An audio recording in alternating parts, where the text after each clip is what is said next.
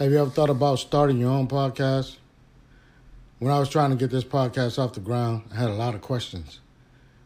How do I record an episode? How do I get my show into all the apps that people like to listen? How do I make money off my podcast? The answer to every one of those questions is real simple, and it's Anchor. Anchor is a one-stop shop for recording, hosting, and distributing your podcast. Best of all, it's 100% free, and it's really easy to use. And now, Anchor can even match you with great sponsors who want to advertise on your podcast. That means you can get paid right off the bat. And in fact, that's what I'm doing right now by reading this ad. I'm getting paid, baby. And it's real easy. So if you always want to start a podcast, make money doing it, go to anchor.fm/start to join me and the diverse community of podcasters already using Anchor. That's anchor.fm/start. And I can't wait to hear your podcast. I'm just going to go to Google and let's see. Go to one of my favorite news websites, NPR. Let me see what they got. They do everything. Hurricane, fact check, politics. I won't talk about that stupid shit. Blah, blah, blah. Oysters on the half shell. Actually saving New York's eroding harbor. Don't care. Son of limo company owner arrested. Accused of homicide after Delhi crash. Bingo. I'm not sure exactly.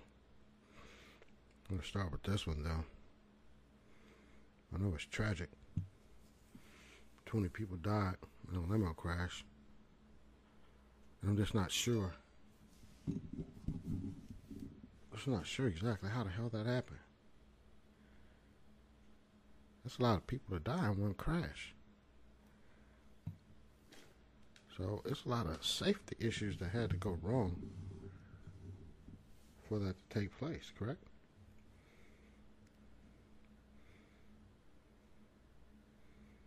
All right, so it says New York State Police arrested the son of the owner of Prestige Limousine Chauffeur Service for the crash.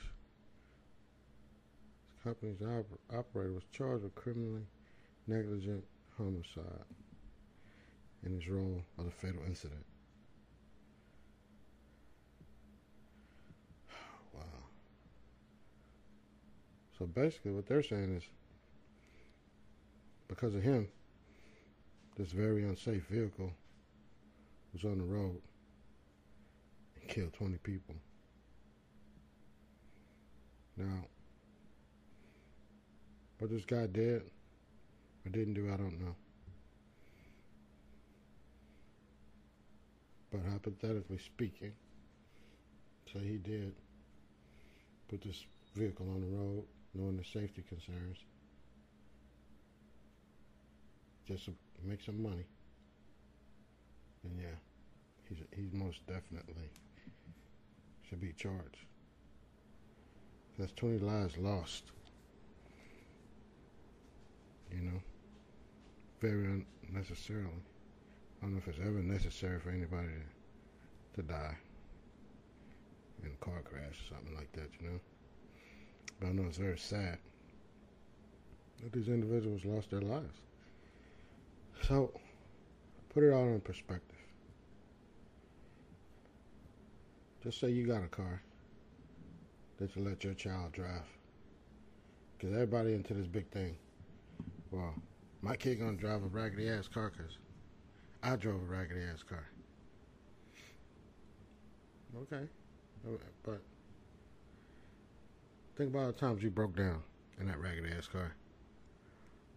Because I drove a raggedy ass car and I broke down, vehicle caught on fire, all kinds of shit.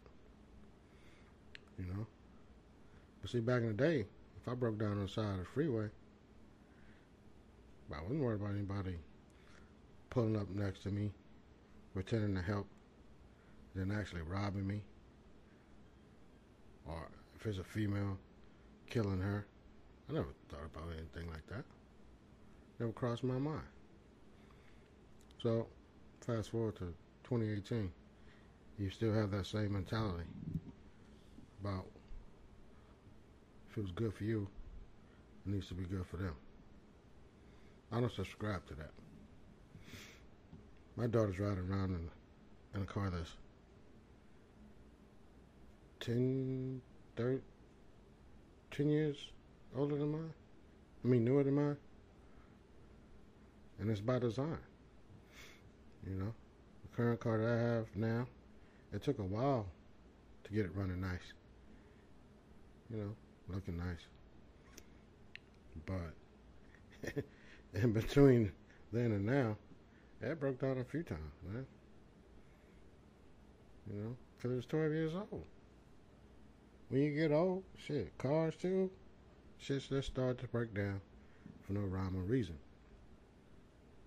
And I just can imagine my beloveds in his car, you know, going to water polo practice over in Spring Branch, stop on the corner store, get some water, Gatorade, and now it's 8 o'clock, 8:15 at night, car don't start, and instantly they got their panic on. Right? Because these are Cypress girls. They ain't used to none of the dumb look. All peaceful and pretty and shit. You know? So their anxiety level's going to be real high with this one. If that was to occur. You know? And I don't think that would have been a time to teach them about, you know, dealing with certain surroundings. And realizing that just because it don't look the same as your neighborhood doesn't necessarily make it bad. That would not be the teaching moment. Right? So they drive around in a car that's well maintained, by me at least. They got a few issues. See, you know, but every time she's had a little minor fender bender in it, I'm always thinking like, I'm just glad it didn't happen in that Camry. You know, because Camry's a small car. You run over something, somebody run into you. It's a lot of damage, fam. You know? So, my whole point is, if you own a business, vehicles driving other folks, relatives, and loved ones around, you should probably make sure that vehicle's maintained properly. You know, because I know many of y'all wouldn't send y'all kids out. And truly, it may look like shit, but I'm sure 95% of y'all will make sure that the car is running well. At least I hope you would. You know, I know that's the approach that I took. You know, when a car did break down, it's because it's a Ford. That's what the fuck Fords do. You know? I drive a Toyota. You know? So, but now it's a couple of years, about a year or so in, year and a half in. They stay in the neighborhood for the most part. And if they go any further distance, they got a group of them. So they're safe, you know. I think it's only stopped maybe like twice. And it's always been in the neighborhood. Something. It was an easy fix. Goofy ass Ford defect or something. But there's no danger of, you know, she got half of the water polo team in the car and brakes run out. And that contributed to killing everybody's babies. You know, and that was the main concern too. Is that I didn't want them riding around in a vehicle that could not only take my babies from me, but take someone else's children from them. You know? So for them to drive a newer car than me, man, that's just all part of it. You know? So, if you own a business, like I said, if you own a business that chauffeurs other people's loved ones, you got to do a better job of maintaining it. Stop looking at everybody as a check. You know, that dude saw 20 people probably riding around in one of his biggest cars, and all he saw was dollar signs. You know, oh, it'll last till the end of the night. Should be no problem. So now his family has lost him too. So 21 lives is lost. Because you want to save some money. But it's real tragic, man. Real tragic. Kind of makes my heart hurt a little bit. Just completely unnecessary.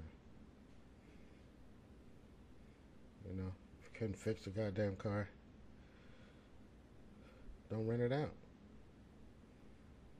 You know, that's your business.